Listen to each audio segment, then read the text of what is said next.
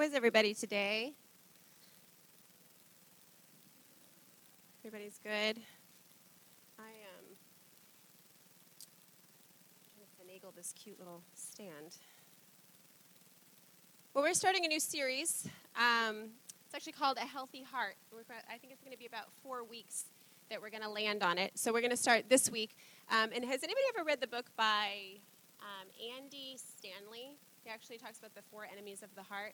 It's actually a very good book. I highly recommend anyone and everyone to read it. But some of the things and some of the points that I'll be sharing today are things that I had learned initially from that book. And then we actually have a testimony from someone within our congregation that's going to share today about a real breakthrough on the heart level. And it actually has to do with just even this one thing that we're going to discuss today is in a correspondence between us. There was dialogue, and I pretty much had just said to them, how's your heart? And it really just kind of led them on a journey where the Lord really orchestrated and revealed some things. So what we're going to do is we're going to look at Scripture, and then we're going to hear a powerful testimony today. But just kind of as a disclaimer before we even look at this, first and foremost, one of the beautiful things about salvation and who Jesus Christ is that he does care for us on a heart level, is that we have not signed up for a religion that he is looking for us to conform our behavior and to align our life to be something and do something and follow a ritual or guidelines while inside our heart is perishing and devoid of life. The amazing thing is you can get it all right on the outside, and he cares desperately about your inward man. I mean, if you actually look at just even the Gospels, if you just take some time to look in the Gospels, that's primarily even what we see in the life of the Pharisees, is we actually see that they were getting it all right outwardly, and Jesus came along and it was addressing their inward man. And the issue of the heart is something that's largely neglected, if you think about it. There's a passage in Proverbs that says, guard your heart with all diligence. Say this with me, with all diligence. Guard your heart with all diligence, for out of it flows the issues of life. That is a warning, and that is something for us to heed rather than for it to be something that we casually approach the issues of our heart. But let's just think about it. As children, just go there with me, how you were raised and your childhood and your upbringing. Most of us as children, our parents, it's the questions of, did you brush your teeth? Did you do your homework? It's the questions of, did you pass your tests? Did you listen in school? We're asking, did you score gold? Did you, all of those things. But how many of us did our parents consistently and steadfastly ask us at the end of the day, how is your heart? Did you get hurt today? Were you disappointed today? The assessment of our heart, of if the Word of God places such a preeminence on the importance of heart issues, if Jesus even places such an emphasis upon heart issues, how much more should we pay attention to the issues of the heart? So what we actually do is we grow up as children focused upon the outward. I got an A on my test. I did it. This is who I am. This is what I do. This is my favorite color. This is the sport that I play. We can identify who we are on an outward level and what we associate with. And then on a heart level, we largely are completely out of touch with the woundings, the disappointments, the things that occurred to us or happened to us throughout the day.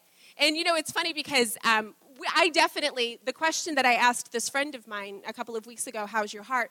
I do ask my son, but I ask him on very different levels. Because I think if I said, how's your heart? He'd be like, it's beating, I ask him, but I will say to him at the end of the day, did anything hurt your feelings today? And, when we're praying together, but the funniest thing is that he's so learned to articulate himself and express his emotion and let me know exactly how it is, that if I even set a boundary of you can't throw the ball in the house. Like, I already told you, if you throw the ball again, when I do that, he will look at me and just go, that hurt my feelings. And I'm like, no, you're hurt because you're not getting your way. That's a little different. Like, I'm sorry, that doesn't bother me. But it's very interesting. Actually, yesterday, we pretty much, it's take it or leave it. Not saying every house has to do it. We have a pretty strict policy in our house of raising your voice. I'm a firm believer that If I'm going to get my child to listen, it's not going to work by me screaming at him. It's going to work best if I draw him close and I speak to him, in an articulate way. Because then if he starts screaming at me, what am I supposed to do? Don't scream at me! Even though that's what you've seen. So I don't raise my voice in general. And if my husband were in the room, he would tell you he's a little bit more prone to the volume side of discipline. And I very quickly, we'll give him, and he'll bring it down. Okay, Abram, So yesterday, he spilt his kefir. We had a big episode all over our kitchen. And it was all because he wasn't listening. And I definitely did not yell. I probably more spoke to him the way that I talk to you when I preach. A little bit escalated, So I was like, sit down, don't get up from the table. I'm doing and because I was frustrated, I had a lot to do. And he just simply looked at me. He didn't seem at all moved or hurt or anything. He just turned his head and looked at me and he goes, why are you talking so loudly right now? That's what he And I just looked at him and I said, because I'm frustrated. But I'm going to stop talking loudly. But it was just kind of like, what is wrong with you? I can hear you. Like, you're close to me.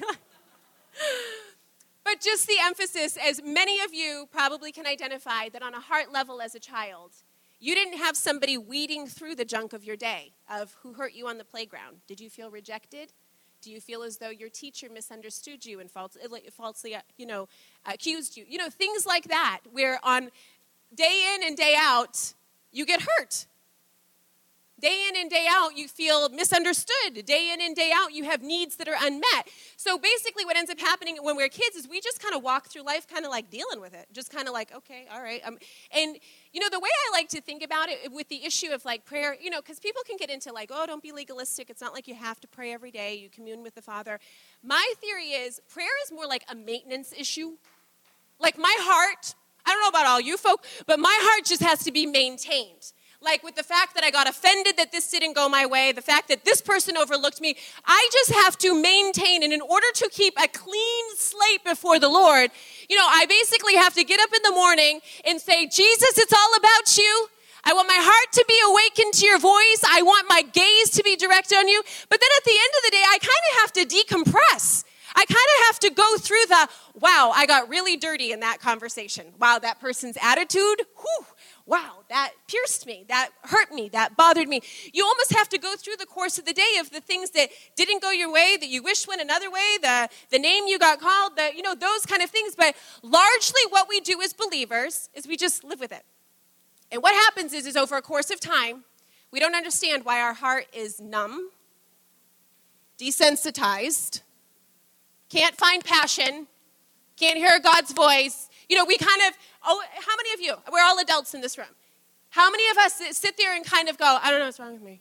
I don't know, I can't, I don't have passion, I'm confused, I'm not living in peace. Relationships are broken.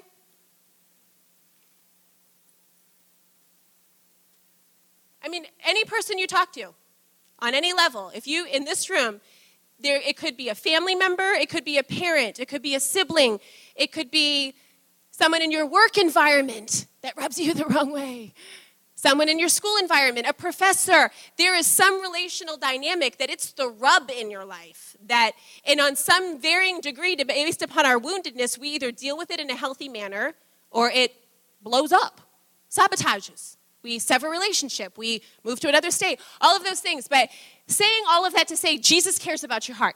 He's not looking for you just to get the 10 Commandments down pat, try to work it out, try to get it together and put on your Christian persona. He's desperately looking and jealous after your heart. He wants your heart to be alive. And so if I could say one thing to you is forget all the outward conformity. I don't care if you look successful. I don't care if you got it all together. But on the inside, if you have a storm raging, you're not successful because Jesus wants peace in the inward man. He wants you to live that place of prosperity, not how America defines prosperity, that you have it all, you have all the degrees, you got it all together, but inside your life is a storm. He's saying, I don't care what it looks like outwardly. If you have life and peace inwardly, the rest of it just kind of all comes, it's icing on the cake. It's icing on the cake.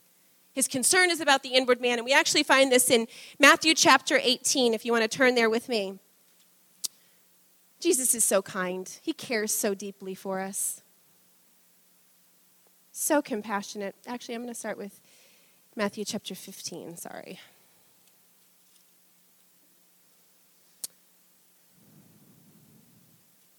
This is where basically Jesus is giving the commandments versus man's traditions. And as you guys know, this is actually where the Pharisees were accusing Jesus' disciples of not washing their hands before they ate meat.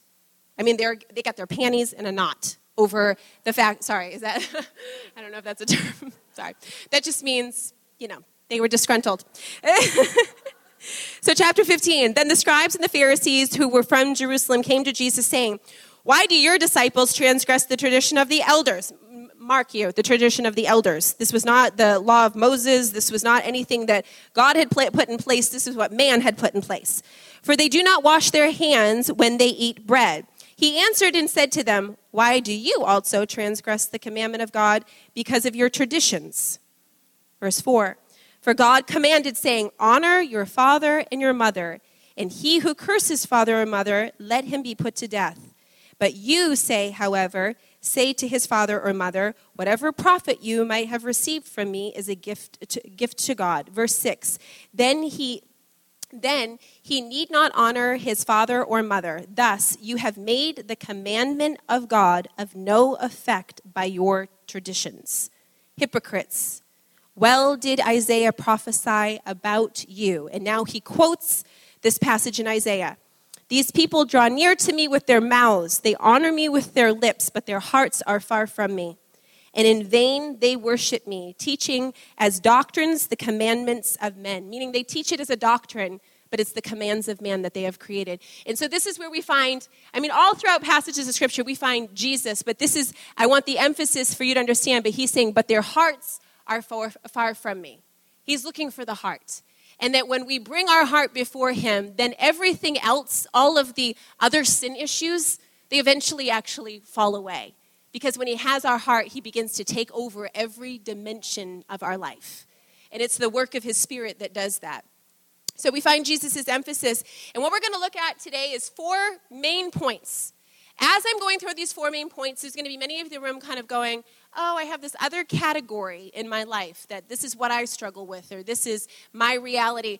I can guarantee you probably anything that we're struggling with in our humanity, come back to these 4 main points, which if you're taking notes, you can write them down. Number 1 is guilt. Number 2 is anger. Number 3 is greed. And number 4 is jealousy. And so you could, even hearing those, you're probably like, I don't struggle with greed, don't struggle with jealousy, doing okay there, pretty confident. You might go down your checklist, but I guarantee that whatever issue relationally or even emotionally is probably rooted in one of these 4 basic things that war against our heart. So our goal today, yes, to identify what these 4 things are, but to give us solutions on how do we as people combat these things. If we've been instructed, guard our heart with all diligence, how exactly do we do that? And when these things are warring against our hearts, how do we become successful so that we don't succumb to them? Number 1 is guilt. I'm not going to ask for a show of hands, but the issue of guilt in our lives. Basically, if you're kind of like, what classifies as guilt? Okay, yes, Jesus Christ forgives us of our sins. So each and every single one of us in this place, we may have asked for forgiveness for something, but there's some of us that have particular things that come back and nag us. They nag us. And you actually sit there kind of going, I've asked for forgiveness. I've pleaded the blood of Jesus. I've done all but yet I don't seem to be set free from this. This issue of guilt is something where we carry shame. If there's something in our life that and this is a good way, if you're kind of like, I don't know if I have guilt or if it's just one of those things that I'm trying to work out my salvation. And a good way to identify if you have guilt is if there's something that you keep in secret, that you have fear attached to people finding out, or even in the sense that if it's associated to maybe even some way that you sinned against another person, and the thought of seeing that person or having to encounter that person brings guilt upon you. The extraordinary thing about Jesus is, yes, he forgave us. It's forgiven. But there's another level of forgiveness that he actually wants your heart set free. And so, yes, we ask for forgiveness, and according to him, the slate is clear. But there's a whole nother level of freedom that he has made a way for us in humanity, and it's actually something called confession. Confession. Like the room goes silent because everybody's like, wait 1 second, what do you mean confession?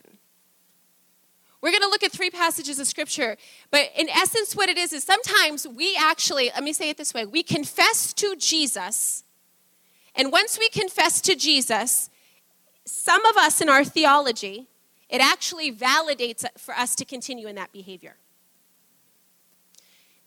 Think of it this way. How many of you in your teenage years, somehow you got an interpretation of the gospel that if you sin, you ask for forgiveness, Jesus will forgive you, and then the slate's wiped clean. And somewhere that was justified as, so when you were about to make a decision for right or wrong, when you were tempted in an area of your life, and instead of feeling as though you had the power to resist and the strength to resist, it was more justified as, I'll just ask for forgiveness after. And Jesus is a loving Savior. He'll forgive me. And then a week later, you find yourself doing the same thing. See, repentance is not so that it covers us to continue. Repentance is so that we are changed and transformed, not to continue in that pattern of sin.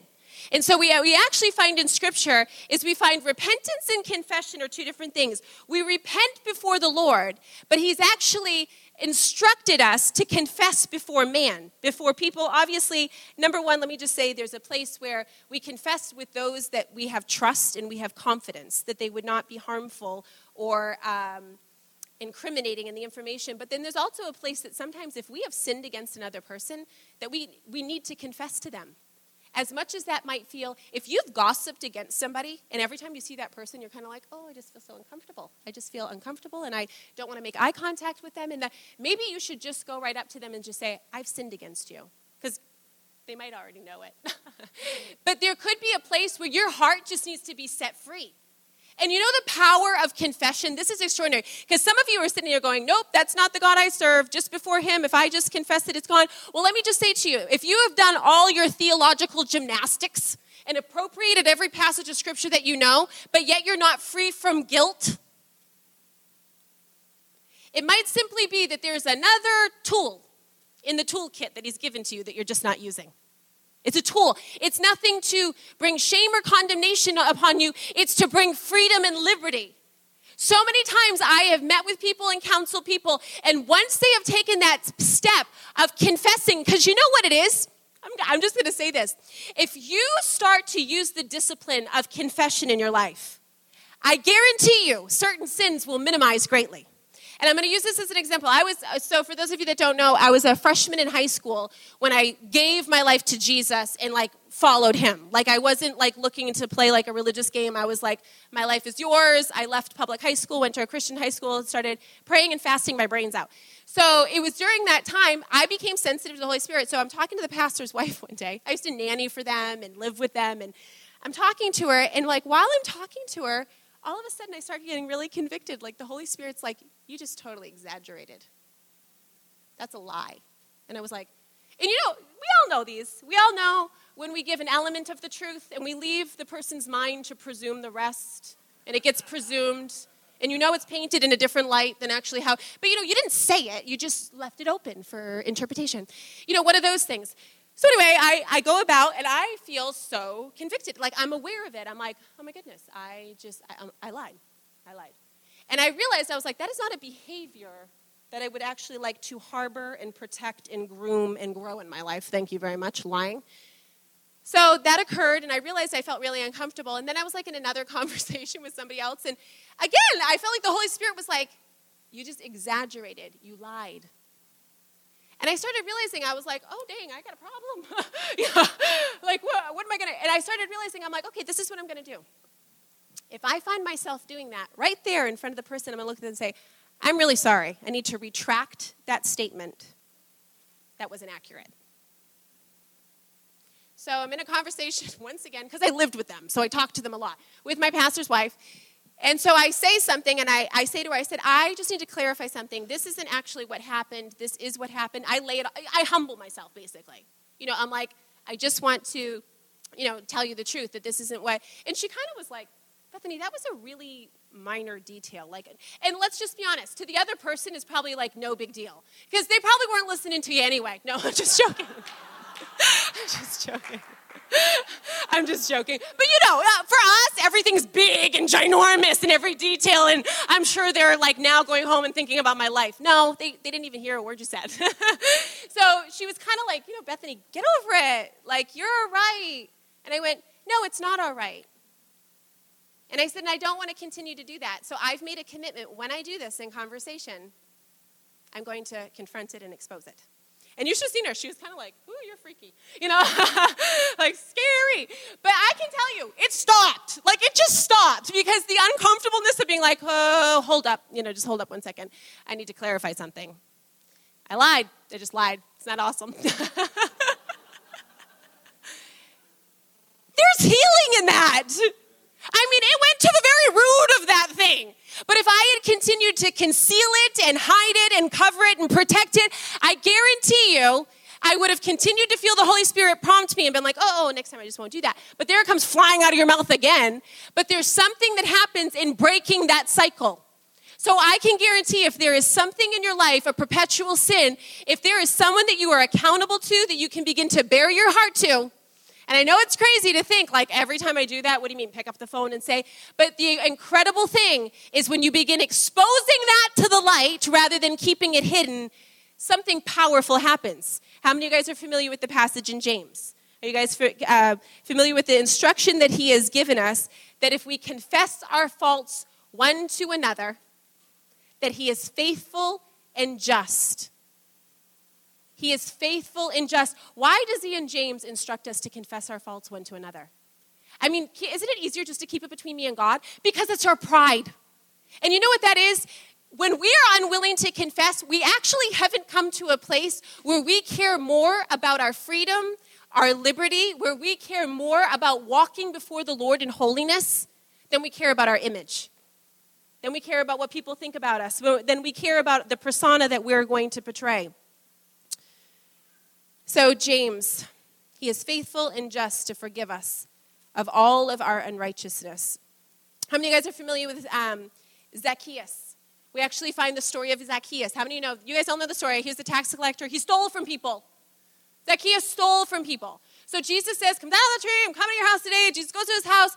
Basically, Zacchaeus repents, but that could have been enough, right? He repented to Jesus. He was made new. But what did Zacchaeus say? He said, I'm going to go to every person I stole from, and I'm going to restore fourfold. Hold up. I'm not sure if everybody knew that he was stealing or how exposed it was, but now he's actually taking the posture of confessing.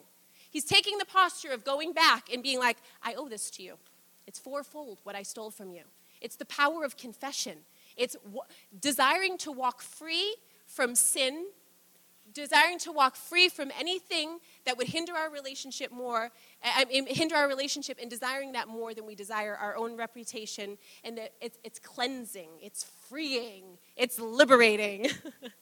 How about Mark 1, 4-5? John the Baptist appeared in the wilderness preaching a baptism of repentance for the forgiveness of sins. Then all of the land of Judea and those from Jerusalem went to him and were baptized by him in the Jordan River, confessing their sins. Confessing it. Declaring it. So our solution, that if there's areas of guilt in our life, those nagging things that actually come to kind of haunt us and like, oh, I stole an eraser when I was in the 3rd grade. Seriously, if that just won't go away, just go ahead and go get your accountability partner or someone and just say, hey, just going to put this out there. I was like a klepto in the 3rd grade. Like, I just want to put it out there, just get rid of it, confess it, pray for me, because it's been tormenting me since the 3rd grade.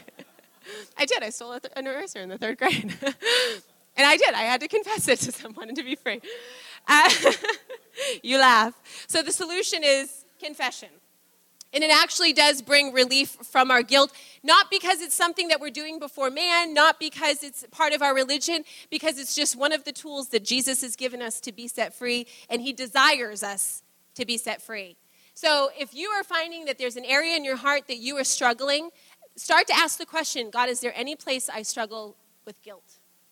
Is there a place where I feel guilty? Really, basically what guilt comes down to is you owe. You owe someone, either another person or you feel like you owe God, but you feel indebted. You feel you're on that side of things of feeling like I owe something because I've taken something, meaning that you've sinned in an area. Number 2 is anger. So number 1 was, it was guilt. I was just trying to see if I want to cover anger we're limited on time. Let's move to anger. Number 2 is anger. Basically, what is anger? I mean, some of us in this room, we may boil and blow outwardly, and some of us boil and fume inwardly. But nonetheless, you know it when you're around an angry person. No matter how it manifests, you feel it. It ebbs from their pores, doesn't it? You just kind of, and really depending on the root of anger in our life, to varying degrees, there's some people that no matter what you do, they're going to be angry. I mean, it's just no matter how you slice it, how you dice it, how you perform it, if you just don't do it just right, they're going to be angry. And if you're one of those people, no condemnation, we all to varying degrees struggle with anger, but if you're one of those people that deal with a root of anger, in essence, what anger is in all of our lives, I don't care if it's towards your kid, towards your spouse, towards your professor, your employer, your employee. Number 1, you're hurt over something. But it's some way you're not getting your own way. I mean, just boil it all right down to that. And it may be completely justified, meaning your anger might be justified. If you're angry over an abuse that took place, rightfully so, you should be angry. There is anger that is invoked from that. But harboring and not releasing that anger now becomes toxic and poisonous. So there's very real things to be frustrated over, to be agitated over. Because basically what anger is that somebody has taken something from you. Somebody has in some way, let's just say a promotion that was promised to you and it wasn't given to you. You're angry. Am I saying that it's wrong to feel that emotion? I am not saying the emotion itself is wrong. What I'm saying, if you don't, in a healthy fashion, identify that was owed to me. They told me that they were going to give me that promotion. And then if you don't, and here's the solution, walk through the process of forgiveness, you will remain in anger. So every single one of us, I could get angry at my husband because he leaves his shoes on when he comes in the house. I don't like shoes on in my house. Clean the floors. I got a small kid. Come on, take off your shoes. But on some level, for me to get frustrated, angry, then fume, cause a fight, that night realize I resent you, you wore shoes in my house, whether I'm right, he's right, forget who's right. On some level, if you are angry, you are the responsible party with how you process and deal and then eliminate that from your life. My dad was an emotionally abusive person. Just put it right out there. Was I angry about that as a child? Was there ways that I was deeply hurt by him? And that, yes, my anger is justified? Absolutely. But continuing in my behavior and continuing in anger is never justified. Because what it is it's keeping you in a prison, and it's actually causing your life to become toxic and poisoned. So the issue of anger, it's one of those things, just to begin to question, is there anybody that I feel like has taken from me? That could be anything. I mean, some of you could be angry at your employer because you think they're incompetent. Some of you could be angry at your employees because you think they're incompetent. And nobody's saying that those facts aren't true. Nobody's saying that those are not real situations. But unless you begin to then, like I said, begin to process and say, okay, I am angry with this person because they owe me. They're taking away from efficiency. They're taking whatever it may be, whatever those issues may be them real or imagined. But unless we're identifying it and then processing it so we're not acting out in anger, the Word of God warns very clearly and very, very seriously on the issue of anger. How many of you guys are familiar with Ephesians 4:31? Get rid of all anger. Wow, we're losing lights. Get rid of all anger. It doesn't say get rid of any unjustified anger. Get rid of any anger that was caused because of a petty issue. Because obviously there are both. There are those that are petty and there are those that are justified because of legitimate abuse, neglect, mistreatment, that you're not getting, some of you do not get the proper recognition at your job.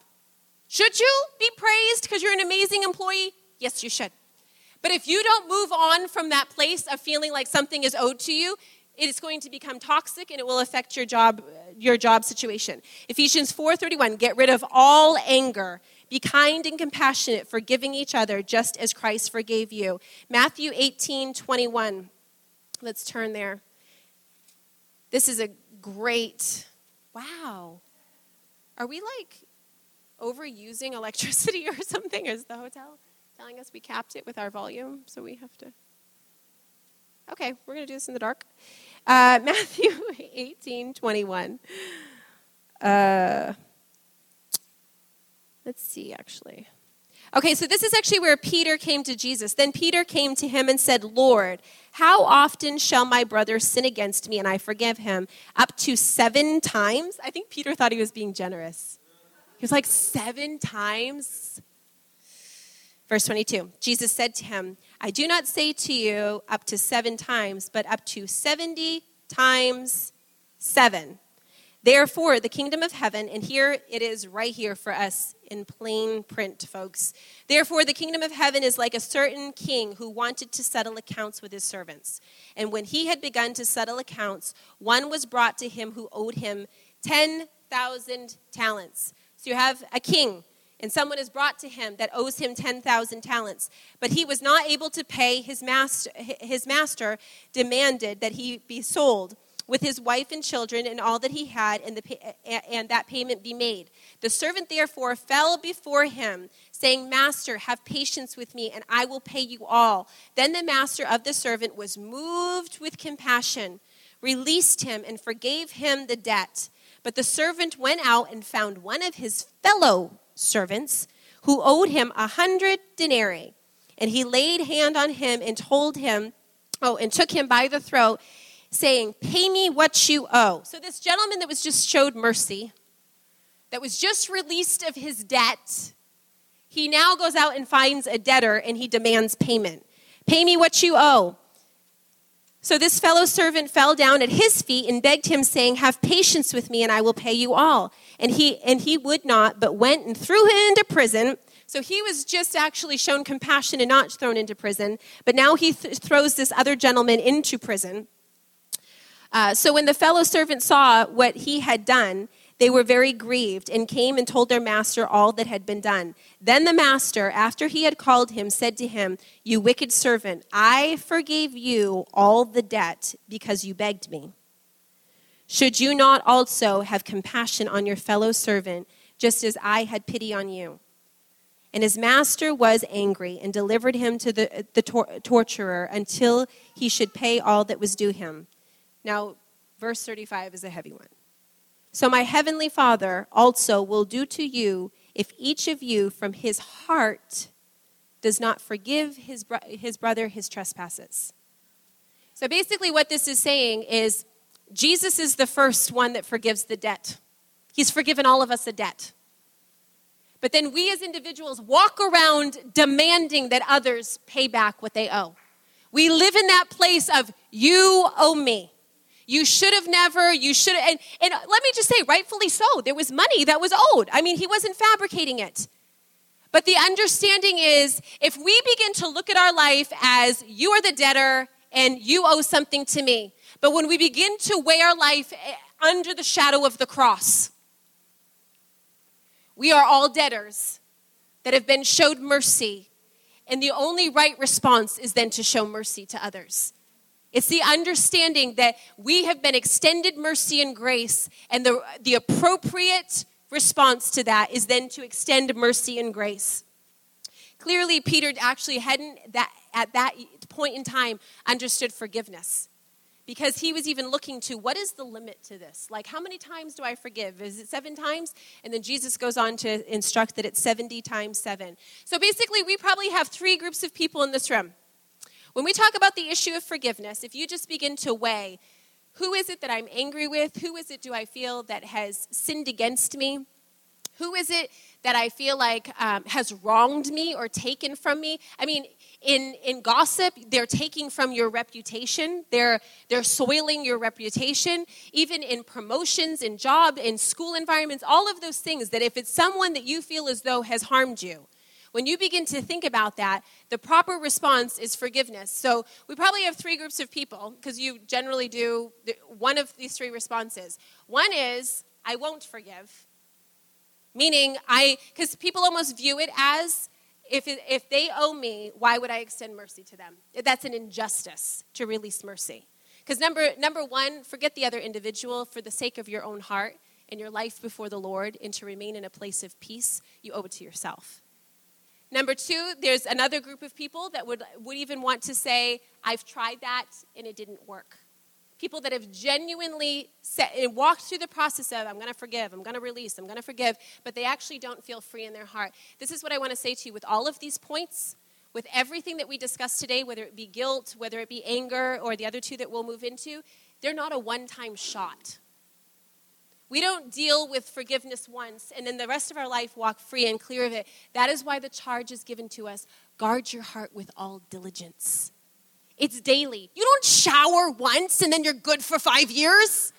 I mean, come on. You don't brush your teeth once. I mean, there's the place where we maintain health. And we understand it in the terms of maintaining our physical body, but our spiritual man and our emotional heart requires that much more attention for the maintaining of our health and our livelihood, as the Word of God declares that out of your life, out of your heart flows the issues of your life. The rest of your life will either experience prosperity and blessing, or it will experience bitter waters, trouble and hardship and difficulty. You can have it all stacked up just right. And if the issues of the heart are not dealt with, and if we don't steward them rightly, we will find we are surrounded by devastation. And the greatest devastation is a lack of peace. That is the greatest devastation to the soul. And the last group is, I simply can't. Like almost like I can't. Like I wish that I was willing to. I wish that I would just encourage anybody that almost feels, because obviously in some situations when people have harmed us, robbed from us, I mean, I've walked people through, lots and lots of money. Like meaning lent it to people, promised that it would be paid back, businesses went under, families that suffer in that. Because, it's money that should have gone to children and all of that. That's painful. That's real. And oftentimes in those situations, there almost has to be yes, if you feel like you can't, ask the Lord to give you the grace. Just begin to say, I am willing. I will not be resistant. I make a choice. I make a choice and I choose to forgive, and trusting all of these principles. I'm just going to say to you, if you wait until your emotions are there, like if you wait until you feel a certain way to, like with guilt, if you're like, when I feel it, when I feel good about confessing, I'll do that. I will do that. When I have the confidence, when I have the peace, or even with anger, when I feel like I can forgive, then all of these things are actually habits and things that we need to exercise before the feelings or even before the breakthrough is ever there, and it brings the breakthrough. It brings the place of release. So basically you find this parable that Jesus gives. Forgiveness does not make any sense in the Old Testament. It really does not make any sense. But under the shadow of the cross of Jesus Christ, we have no other option and no other response but to forgive. Moving on, the third is greed. Most of us in this room probably be like, I am not greedy. That is just not. Here's a good indication, especially in our American society, of the issue of greed. I don't care whether you are bottom of the totem pole in the room and whether if you are using food stamps and you feel as though you can't get enough to get by. And I don't care if you own a yacht. Whoever we are, greed is not an economic issue. It's a heart issue. You may sit there and think, I have nothing, I am not greedy, people should be giving me more. I'm not hoarding, or you might be thinking, I give extravagantly. But really a good indication of greed is this right here. When money is given to us, whether that be a bonus at work, whether it be Christmas, whether it's an unexpected raise, all of those different things. Let me just ask this question. How many of us have the first response of, Lord, who would you have me bless with this? Most of us, we own homes, we have cars, we have children. Some of us have crazy school debts and loans that we have out. There's very real need. I get that. I get that. But because of our consumer society, it's always going to be bigger, better, more. You got a new pair of boots. I got a new pair of boots for the fall, black. Then you start with, I got a black pair of boots, and I don't even have a brown pair of boots. No, seriously, doesn't it? The blessing of, I was just happy to have a pair of boots. I'm like, it's cold out, I'm not wearing my Toms all winter. Need a pair of boots. That starts with, now it's kind of like, well, for different outfits, I think I might need a brown pair. And in our society, it's, we have a house. I have a great house, love my house. Most of you have been there. Cute little bungalow, gift from the Lord. Now we're looking to adopt. I need an extra room. All of a sudden, my square footage ain't enough. I need to expand this puppy. But the crazy thing is that in our society, no matter what it is, you could be in a position of riding a bicycle. You want a car. So you get gifted a car. I was gifted many cars as a single missionary. Wonderful, beautiful cars. But it's amazing how you start with maybe a used Toyota Camry, and then all of a sudden you're like, this is awesome. This is great. The Lord provides. I love it. Got a sunroof. And then it's a couple months, and you're literally looking at the new Camry like, wow, can't wait till I get one of those. We're always moving on to what's bigger and better. There's never a place of saying, okay, I may have 900 square feet on this living floor, but I can fit another child, and regardless of the American dream or status or any of those things, I am going to find a way to be content and not be looking for the more. But in the midst of my circumstance, rejoice. And then, I'm going to use this as an illustration. We had an architect come over to see how much it would cost to finish our second story. So we're looking at $50,000, $60,000. And, let me just say this. I'm very missions-minded, very orphan-minded. We do give, And as a single person, I gave a majority of the income that came to me. And I will say, missions, yes, I've been in missions. The Lord has provided ridiculously for us, just miracles. So I'm, talking to my husband about this, addition upstairs. And as I'm talking about it, I just, we're talking about shifting things, doing things, how we want to do this. And I just looked at him, and a spiritual father of ours raised 7 children in a bungalow the size that I live in. One of our spiritual fathers. And so he raised 7 children, and I still scratch my head with one. But you know what? He told me this story one time. They always wanted to finish the second story on their bungalow. And he said somebody gave them a very large portion of money. And at their family prayer time, he told all the kids, he was like, somebody gave us this money, and they gave it to us to renovate our upstairs. And he said all the kids were like, yeah, we're no longer all going to be in one bedroom. They're all psyched about this. He looked at all of them, and he said, we need to pray about it first. And the kids were all like, huh?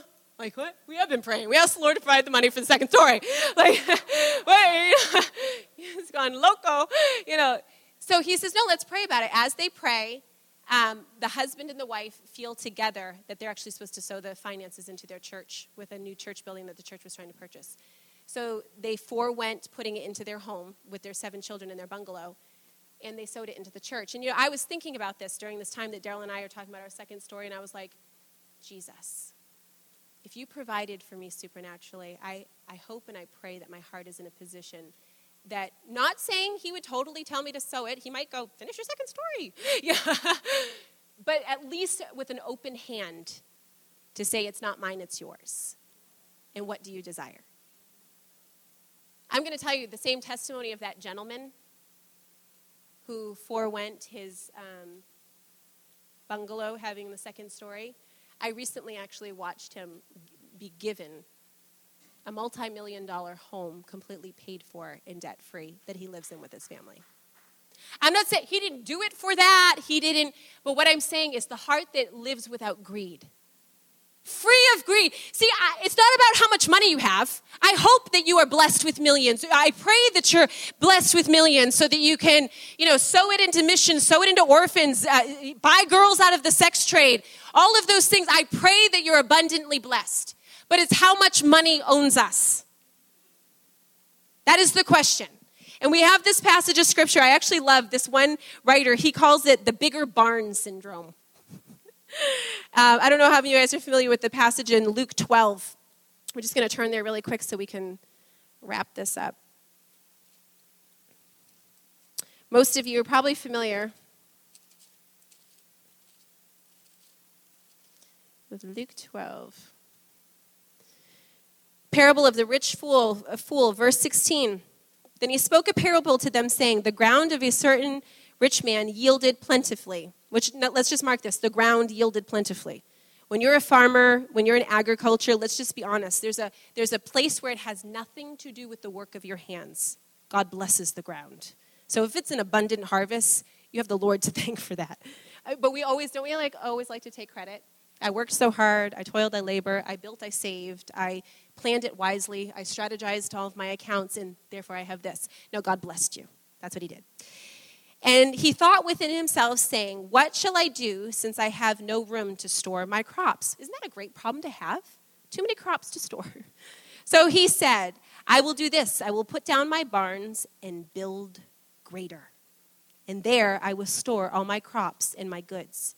And I will say to my soul, soul, you have many goods laid up for many years. Take your ease, eat, drink. This is probably early retirement. But God said to him, fool, this night your soul will be required of you. Then those will those things be? Whose will those things be which you have provided? So is he who lays up treasure for himself and is not rich towards God. Number one, most of us in this room, if we saw this gentleman, we would envy him and we would aspire to be like him because of the abundance that he has. But yet God labeled him a fool, and why is that? Not because of the abundance that he had, but how he stewarded what he had. Because actually what he did is he acquired it for himself rather than, like I said, taking the posture, God, this is yours. And how would you have me to steward and to give? See, each and every one of us in this room, what we have is not ours. You know, I might be stewarding a little less than you. You might be stewarding a little less than me. We've been given it by God to steward. And you should have no shame by how much or how little you have. But what you should have is feel responsible. Responsible before God. So for all of us, it doesn't matter where your bank account is at. This issue of greed is that when we're always looking for what can I gain, what can I get, and how can I grow my kingdom? Instead of when we are given, when the right response with blessing in our life, and I'm just going to say to people in this room, I don't care how little you think your blessing may be. You're blessed. You are blessed. And when you begin to stop looking at what else we can acquire, and what else I want to attain, and what else I wish I had, and you begin to look at what is in your hand. And I'm just going to say, if it's this small for some of you, instead of the liberty of our Starbucks and our expensive, have we ever thought that maybe instead of stewarding it for myself and what I can do for myself, my next latte, that there might be somebody on the street corner that I could just buy them a nice lunch? You know, here's greed plainly illustrated. We've seen it in Scripture, but in a situation where I lived with other missionaries, there was this situation, and this will lay it out for you. I knew two girls very well. One of them had not a dime to her name, nothing. Not only did she not have a dime to her name, she came out of a family that had a lot of addiction and a lot of brokenness, devastation. So not only did she not have a dime, her family didn't have a dime to their name. So even if she ever needed it, she had no one to go to. Then the other girl owned businesses, rental properties, and I was good friends with her, very affluent, very well off, had need of nothing. And I would continually watch this dynamic of what greed is play out. The young girl that had nothing, she'd get missionary support, $20 would come in. And I would find that we'd all be out to coffee, and she'd offer to pay. She'd be offering to pay. And because I was in a position that I was always trying to make sure she was cared for and blessed, I'm like, oh, no. But I continually watched the dynamics with this other individual who had abundance and affluence. This was the scenario I would see consistently. The one that had abundance, if she called the other one and said, can you on your way back to the base, can you pick up 2 pounds of beef? Sure. The other young lady would come back, the one with nothing, that I would know that she spent her last couple of dollars to get those couple of pounds of beef, would walk in, and the girl would say, how much do I owe you? You owe me nothing. We live together. We're friends. I'm not keeping accounts. And I would cringe going, that was your last $20 for the month. I'd watch this, but you know what? She had no fear. No fear whatsoever, because she knew God would provide. And I'd watch the other individual that lived with such abundance. I literally would watch that if the tables were turned and she asked, for, let's just even say, a bottle of half and half, I would literally watch when the young lady would walk in the door, that girl would hand her a receipt for $2.50 and say, that cream was $2.50, you owe me. I'd watch it play out and I'd think, this is crazy. She just bought you dinner last week. Just the dynamics. But you know what it was is no matter how much or how little, one heart was free of fear. And that's literally what greed is. It's the fear. The fear that somehow God either can't or he won't. So therefore, it's all on me. And when we're free from fear, it's the place of saying, whether he gives or he takes away, I trust him. I trust him. That he cares. I love, actually, if we need to close this puppy out, but if we went on in Luke 12, it's actually where it talks about the birds of the field and the birds of the air and the beasts of the field, how the Lord takes and he even clothes the flowers and the lilies with beauty. How much more he cares about you. So there we are, we're all grabbing and looking for what we can take, rather standing and saying, but what can I give? Our hearts have to be free from the posture of greed. No matter where we are at, like I said, it is not an economic status. It's a status of the heart that we have to watch and we have to look after. So bigger barn syndrome is what one person calls it. The fact that he built bigger barns, bigger still. I heard this testimony one time of this gentleman that he had the blessing that he was able to retire when he was 40. That's awesome. Thank you, Jesus. So be it for me, Lord. No, I'm just joking. I'm joking. Retired when he was 40, and so he was like, okay, I'm retired, so what I'm going to do is I'm going to give my services to the church. He was obviously a skilled, brilliant, wise man. So I'm going to give my services to the church. So he's in the church, and he's going to give his services to the church, but what he basically came to realize is my gifting is making money. So even though he retired when he was 40, he decided to do another startup business so that all of the residual income would come to the church. Just that place of saying, that's a blessing. That's a blessing that God provided affluence and wealth. But it's the posture of then responding and saying, how would you have me steward what you've blessed me with? And lastly is the topic of jealousy. We're going to close up with this topic of jealousy. Some of you in this room are going, I am not jealous. I do not struggle with jealousy. Jealousy, in essence, is if there's something that someone else has that you desire and you wish that you had. That could be physical features. That could be, I want to be thin like them, or I wish I could gain weight like them. There's people that desire different attributes. That could be something, there might be somebody with a GPA that you wish that you had, and that just irks you. It just irks you. It could be your SAT score. There's a plethora of things, this issue of jealousy. And so basically in James, how many of you guys are familiar with the passage in James 4? I'm going to read it to you very quickly, because kind of all of these are boiled down to this issue. Where do wars and fights come from among you? Where do they do not come from your desire for do they not come from your desire for pleasure that war in your members? You lust and do not have. You murder and covet and cannot obtain. You war and you fight. You do not have because you do not ask, and you do not ask and you do not receive because you ask amiss that you may spend it on your own pleasures. He says here, as far as the place of envy and covetedness towards others, that is where war comes from. This is what I'm going to say to you, is if you feel towards another individual, you feel that frustration, kind of like, I wish I had I see it all the time.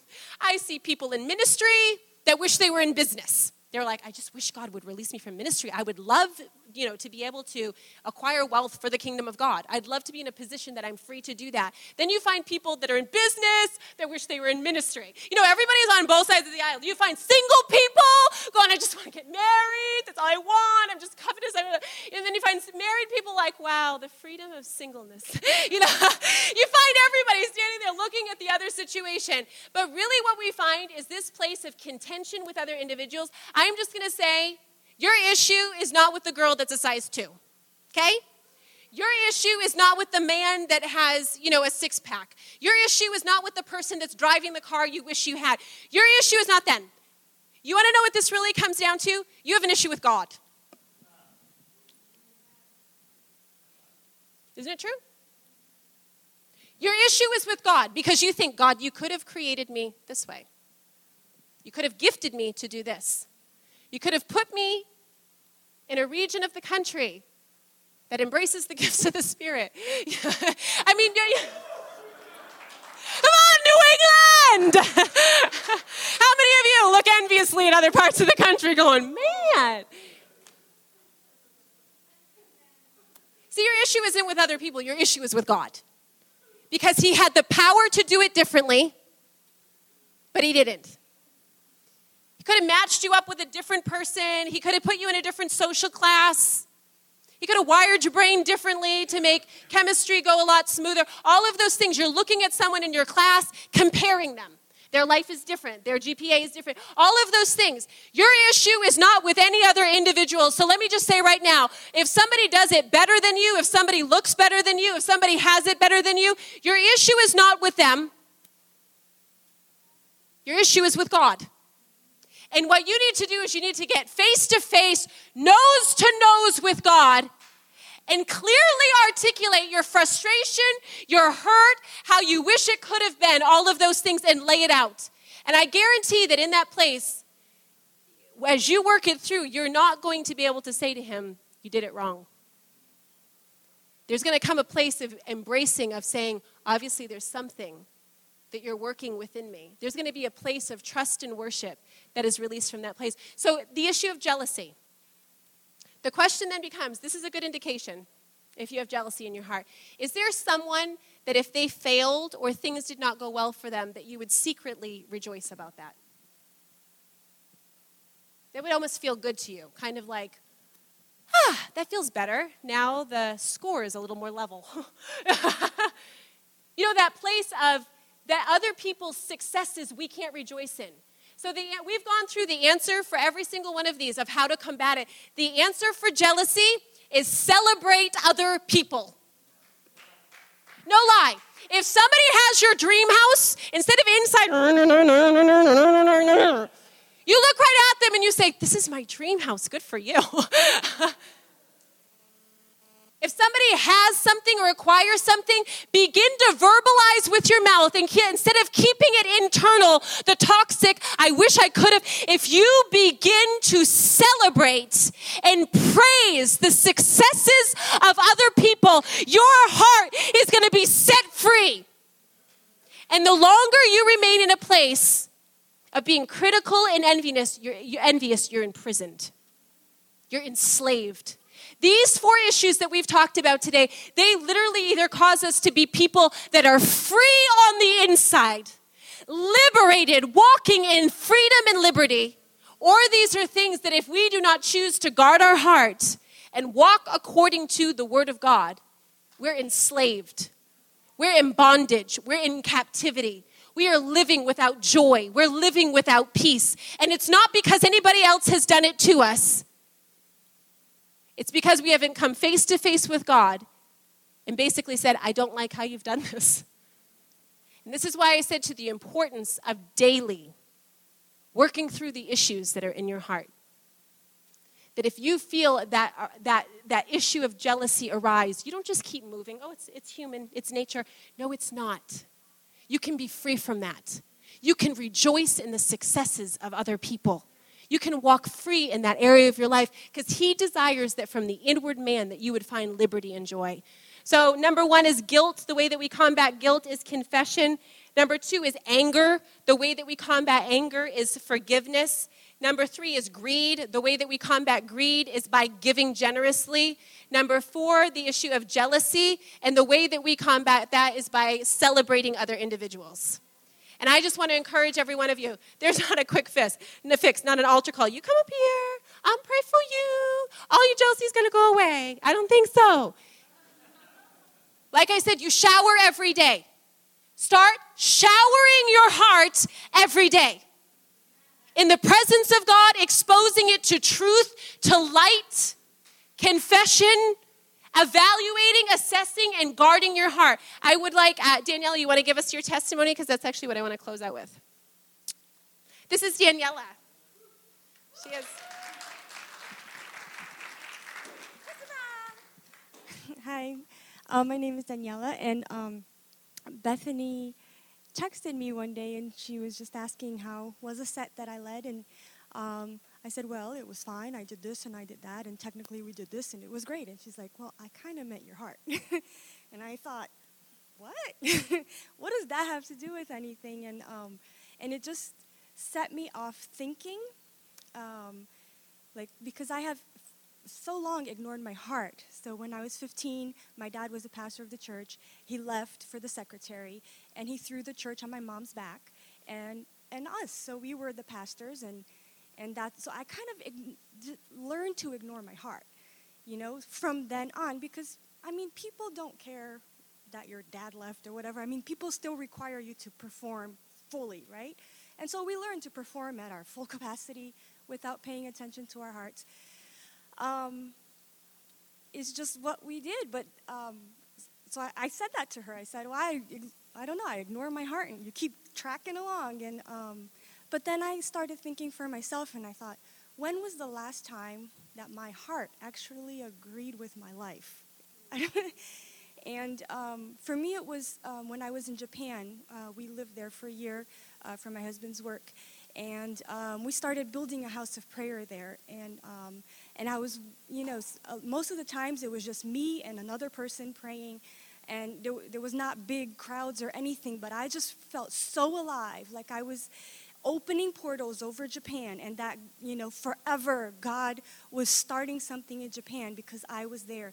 And we were supposed to be there for 4 years, and then the market crashed in 2009, and my husband's company said, you're all going to China because we can't afford to keep you in Japan. And my husband said, there's no way, I'm done with Japan, I'm done with Asia. And he brought us back here. But by that time, my family's not here, his family's not here. It's like we're all alone in Cambridge. And I think for 2 years, I yelled at him a lot. Even though I knew it was God, I was so angry. And that was the last time I felt like I was right before God. My heart was right. Everything was just working.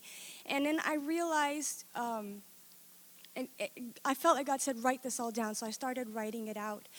And I came to that. I said, I'm angry with you, God, because you could have kept us there. Why did you do this? Like, why did you bring us back? And I was doing your work there. Now I'm here. I'm angry. My husband says, go study. I already have a degree. Now I have another degree. And I'm working. I'm being a mother. And I'm doing music. It's such a secular life for me. I guess I want to be the person in ministry, and God did not place me there, right?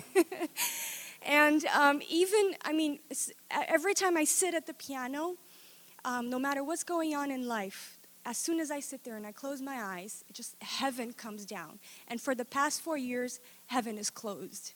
And that's my one place I return to, and I don't even have that.